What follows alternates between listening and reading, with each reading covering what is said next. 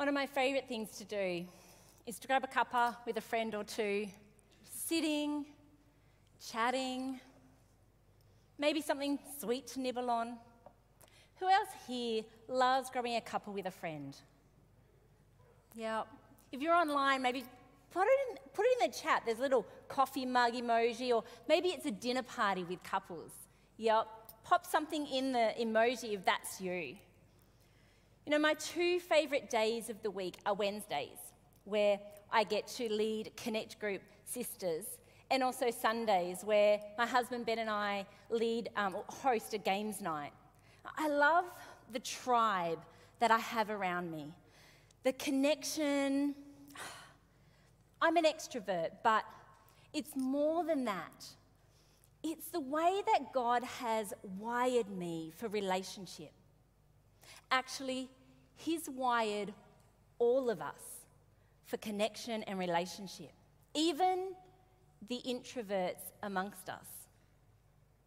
Every single person yearns for value and acceptance and belonging, and this stems right from the beginning, from creation. In Genesis 1:26 it says, "Then God said, 'Let us make humankind in our image, according to our likeness.'"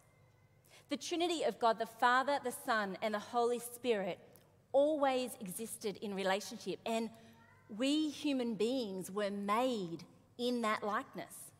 Later, in Genesis 2, it says, "It is not good that man should be alone."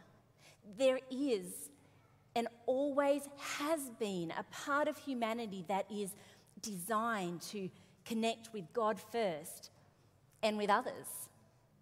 Throughout the Bible, there are countless references to being one and in unity. And this isn't to say that there is no difference or diversity, but that we would stand firm as believers in Christ.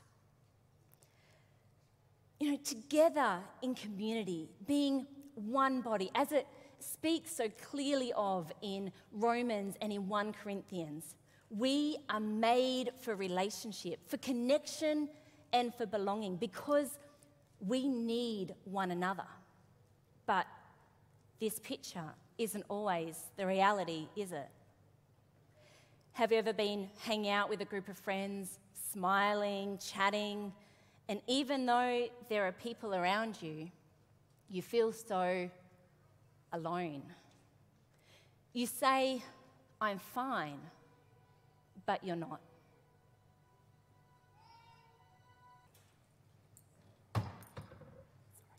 When I was a teenager, I often cried myself to sleep. I didn't tell anyone of the pain that I felt. My parents didn't know. My friends didn't know. I would face each day with an "I'm fine" mask. I would hide my insecurities, my failures, my mistakes. To everyone around me, I was fine. To some, I was even thriving. But inside, I was deeply burdened and crumbling. Reality is, in this fragile and uncertain world that we live in, we are not promised a life free of pain and trials. In John 16, Jesus is sharing his last moments and his teachings with the disciples. In verse 33, he says, "Here on earth you will have many trials and sorrows." You know, the truth is, until Jesus returns, there will be death, sorrow, crying, and pain.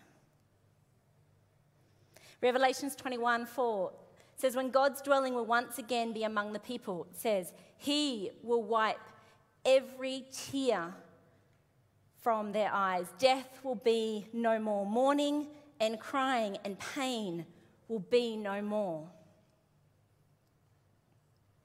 But until then, as one of the characters in the TV show Sweet Magnolias says, life is filled with pain.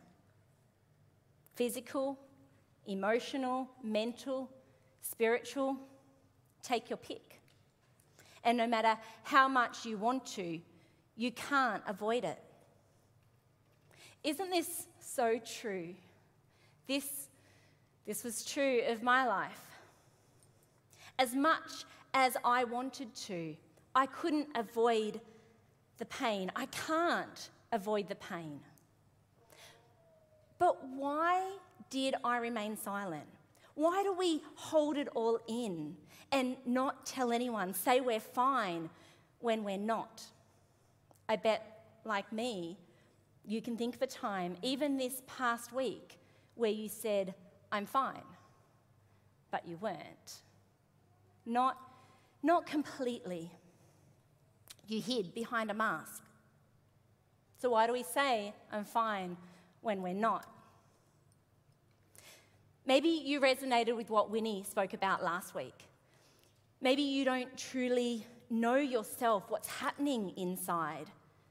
And maybe this week has been a week of journeying and sinking deep into Jesus, coming into conversation with him and asking him to help you understand what's happening inside.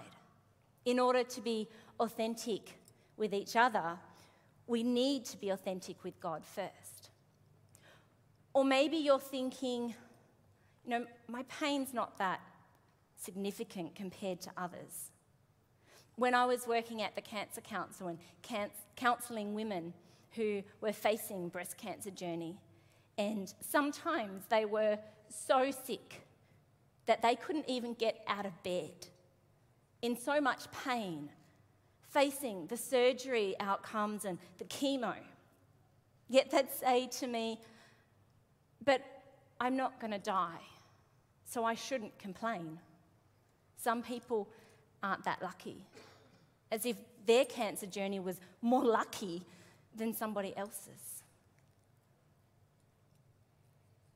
It's like we have a hierarchy of hardship, and there's always someone worse off, so who am I to talk about my pain? Or have you made a mistake thinking, I deserve to feel this way, I should be hiding? In Genesis, we read the story of Eve and Adam conversing with the serpent, and they made a choice to eat of the fruit that they were warned or instructed not to. And at that moment, their eyes were opened and they suddenly felt shame at their nakedness. So they sewed fig leaves together to cover themselves.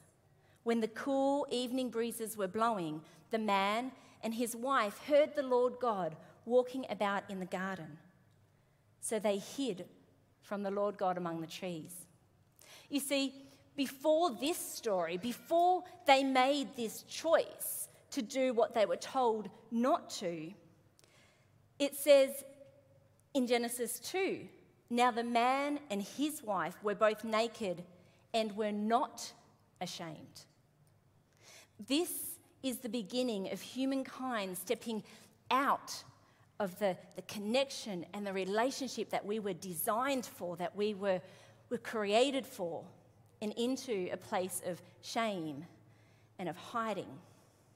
And whilst the Bible is filled with countless stories of even the most revered characters, like King David, who committed adultery and murder, it is also filled with many more stories of examples of God's grace and his mercy and his plan to restore us to right relationship with him.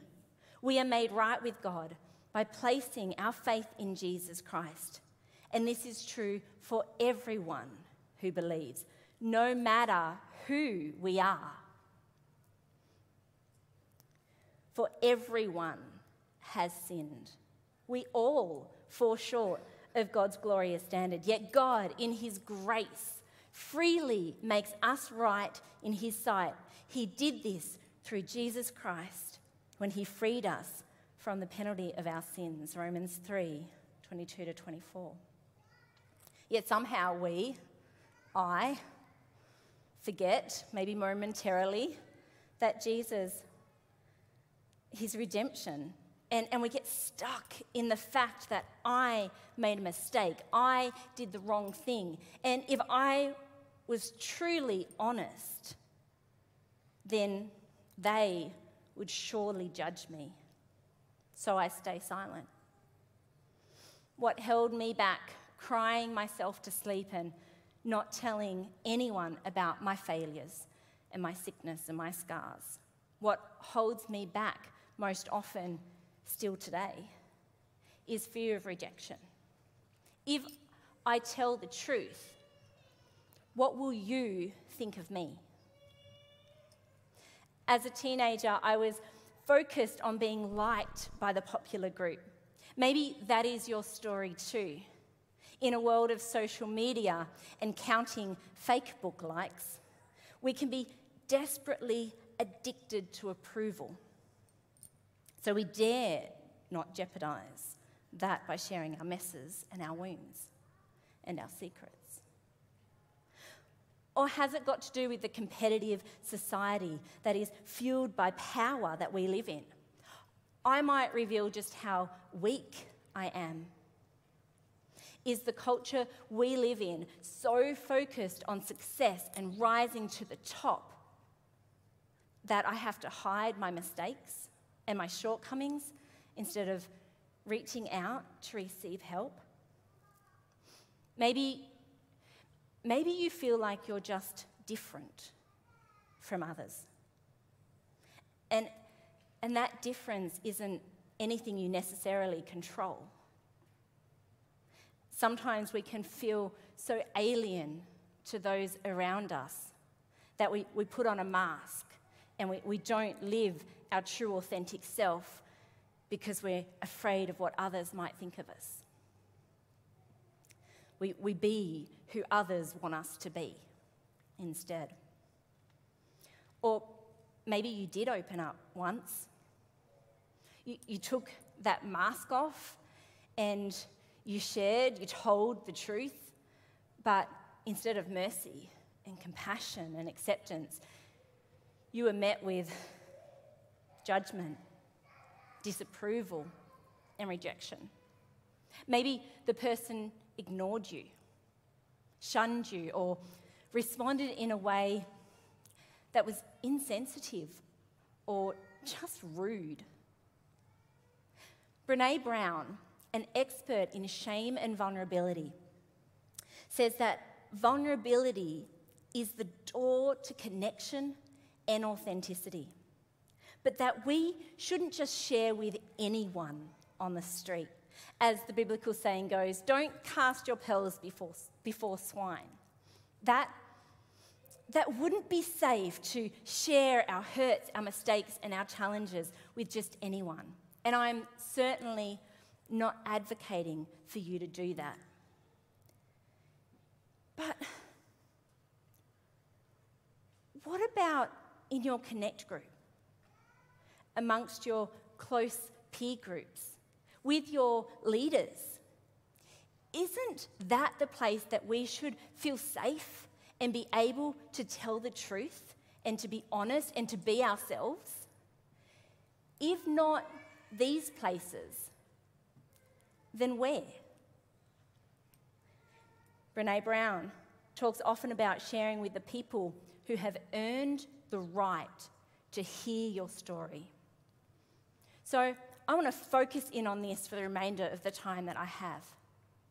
Think about the culture, the space that you create for others. In your Connect group, in your peer group, with the people that you lead, in your circle of influence, in your ministry area, have you earned the right to hear the story? What are you doing to create space or to be a person whom people can take their masks off around? No example is as perfect as the one that comes from Jesus Christ. Jesus loved all people, even those who hated him. He taught, he talked to, he healed, he accepted everyone that he was with. He commanded us to love God and love one another. We see time and again Jesus entered into people's pain and offered grace. and hope. In the book of John, in chapter 4, we read the story of the Samaritan woman. There are a couple of things that I want to draw attention to. Last week, Winnie mentioned that this lady was in hiding. And she was. It was the middle of the day, and she was drawing water from the well. Now, it would have been custom to go in the morning, in the cool of the morning, when everybody went and drew water from the well, but she avoided the crowds and she went in the middle of the day. So she was certainly hiding. And Jesus, Jews back then, they didn't normally travel through Samaria. In fact, they would often go a longer trip to avoid the place. But Jesus didn't avoid the outcast or the broken. He asked for water from the Samaritan lady's cup. Now, that would have made Jesus ceremonially unclean, but he didn't abide by social standards and expectations and man-made rules. The woman admitted her failures to Jesus. He said, "Go and get your husband." And she said, "I don't have a husband." Jesus said, "No, you've had 5, and the man you're with now is not your husband." She had the space that Jesus created for her to say the truth. And then he didn't reject her, but he invited her to receive eternal life. And she went back into the crowds that she was avoiding and said, Come and see the man who has told me everything I ever did." Jesus created a space where she stepped out of her shame, and she then went and told everyone to come. In Luke chapter 19, the story of Zacchaeus, a rich tax collector who was despised by the people. He had to climb a tree just to see Jesus. And Jesus stopped, and he looked up, and he called Zacchaeus by name. He said, "Zacchaeus." He wasn't ashamed to be seen talking with and to have the time to stop. But instead, he invited himself to dinner at Zacchaeus' house. Despite what gossip may have started, he didn't care about that. He went and he sat with Zacchaeus. And after sitting with Jesus, Zacchaeus said that he would pay back 4 times what he owed people and give to the poor. Jesus created the space for him to own up and take responsibility and shed that shame. Luke chapter 7, the story of a sinful woman. Jesus was invited to the Pharisee's house to have dinner, and a woman who was known for her sin in the town came and with tears washed Jesus' feet and dried them with her hair and anointed him with oil, much to the disgust and the mortification of the Pharisee. What is this woman doing, touching you in this way? And Jesus, he didn't reject her. He didn't despise her. In fact, he praised her for her love of him. And he highlighted the gift that she had given to Jesus. And he sent her away. He released her to go in peace. And he took her shame away. That's how he embraced it. And she must have felt safe to be in Jesus' presence, to go into a place where she knew that she would be despised. But Jesus created the space for her to be able to do that. And my final story that just so perfectly illustrates Jesus' example of creating the space that we can be worthy to hear another person's story is the woman caught in adultery in John chapter 8. The Pharisees brought this woman to Jesus who had been caught in sin, in adultery, and publicly wanted to shame her and said it is custom that we should throw stones at her and kill her for her sin. What did Jesus do? He drew in the dirt. He stopped. He created space. He was patient. And he said, person without sin cast the first stone. He knew that she was no worse than anybody else standing in that crowd that day. Jesus took time and he allowed everyone to make a decision for themselves. He could have accused the accusers of their sin, but no, he didn't. He waited and he created space for them to make a decision themselves. And when everyone left, Jesus said, "Where are your accusers? Does no one condemn you? Then neither do I." And he released her. He said, "Go and sin no more." He offered her grace, wiped her slate clean, allowed her to go forth into a new freedom. Ephesians 4 gives us a great summary of how we can create the space worthy to hear the story. Paul is begging his readers to lead a life worthy of the calling to which we have been called.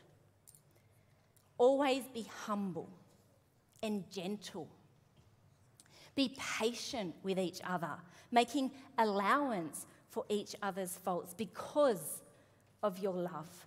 Make every effort to keep yourselves united in the Spirit, binding yourselves together with peace. Do not use foul or abusive language. Let everything you say be good and helpful, so that your words will be an encouragement to those who hear them.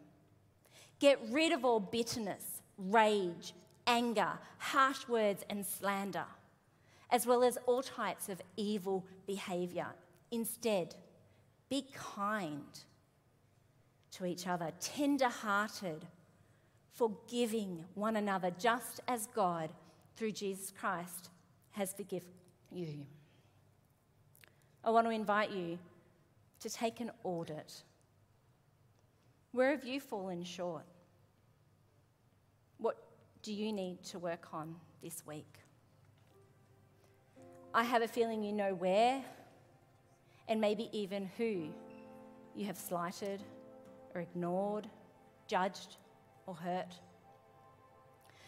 Grab the piece of paper and the pen that you were given on your way in, and if you're listening online, then hopefully you've got something handy that you can use. And as I ask a few questions, if you feel prompted in any way, make a note. Make a note to follow up this week. Seek prayer. Seek forgiveness. Talk to that person. Ask a leader to help you. Do you avoid or ignore, or maybe turn your back on some people? Are you ashamed to associate with some people? Do you reject people because of what they've done or the way that they behave? Do you judge people based on their social class, their race, their gender, their diagnosis, or something else that they have no control over? Do you favour people over others because of their outward appearance or their social connection? Do you criticise others or belittle others, gossip behind their backs? Do you focus on others' failures and mistakes and sins? Keep a record of right and wrong, keep score? Are you influenced by what is socially accepted? And are you worried about what others will think of you if you interact with someone? What if at Door of Hope we got this right? Close your eyes for just a moment and imagine Jesus' true, authentic community. What would it look like? And what would the benefits be? Imagine your connect group, your peer group, your youth group, where no one is left out. People regularly recognizing opportunities to help and encourage and protect each other. People genuinely caring for each other and working together in love, not despite their differences, but because of them. Where no one is too important to help another. Imagine true, authentic friendships where hardships and adversity and disappointments, as natural as they are in a broken world, actually draw us closer together, where we serve one another in love, as Galatians instructs, where, as James 2 says, mercy triumphs over judgment. Imagine with me, will you? A place where we can boast in our weaknesses, like Paul, so that others will see Christ's work in us, where because of our authentic community, others will come to know Jesus' love for them, where we are growing spiritually because we are connected relationally, where, as Rich Villodas says, we don't just open our homes, but we open our hearts to each other, responding with empathy and compassion and having earned the right to hear the story. Imagine. Will you do something about it this week as you move into a new week? Will you do your part to make your Connect group, your peer group, a place that reflects the heart and the nature of Jesus? Will you invite people to be honest with you, holding their words with care and kindness? Will you sit with and truly see the person that God has placed in front of you? Will you intentionally listen and understand their point of view? Will you truly get to know people beyond the mask? Will you show grace and mercy that equips people to live without shame? Are you willing to spend time with every person that God puts in your path? Will you make allowance for others' faults? Forgive those who have wronged you? Will you embrace authentic community and create a space for others to remove their mask and share their story? Let me pray. Holy Spirit, help each one of us to reflect the heart and nature of Jesus in our Connect groups, peer groups, our youth group, in our community spaces. May we strive to build bridges of understanding, goodwill, and mutual respect to all around us. Help us each to be honest, truthful, trustworthy, reliable, loyal, and unselfish. May we have eyes to truly see and ears to hear those around us, that we can reach out to those who are struggling with words of encouragement and deeds of compassion.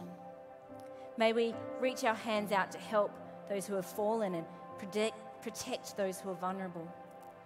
May we truly love each other through our words and our actions, so that Door of Hope will be a place where all people feel loved, accepted, and valued for who they are, and that they find a place of belonging. Father, because of your love for each other, may the truth be told. May Door of Hope be an authentic community, a safe place for the broken, the sick, the sinner, the scarred, and the prodigals like me. Amen.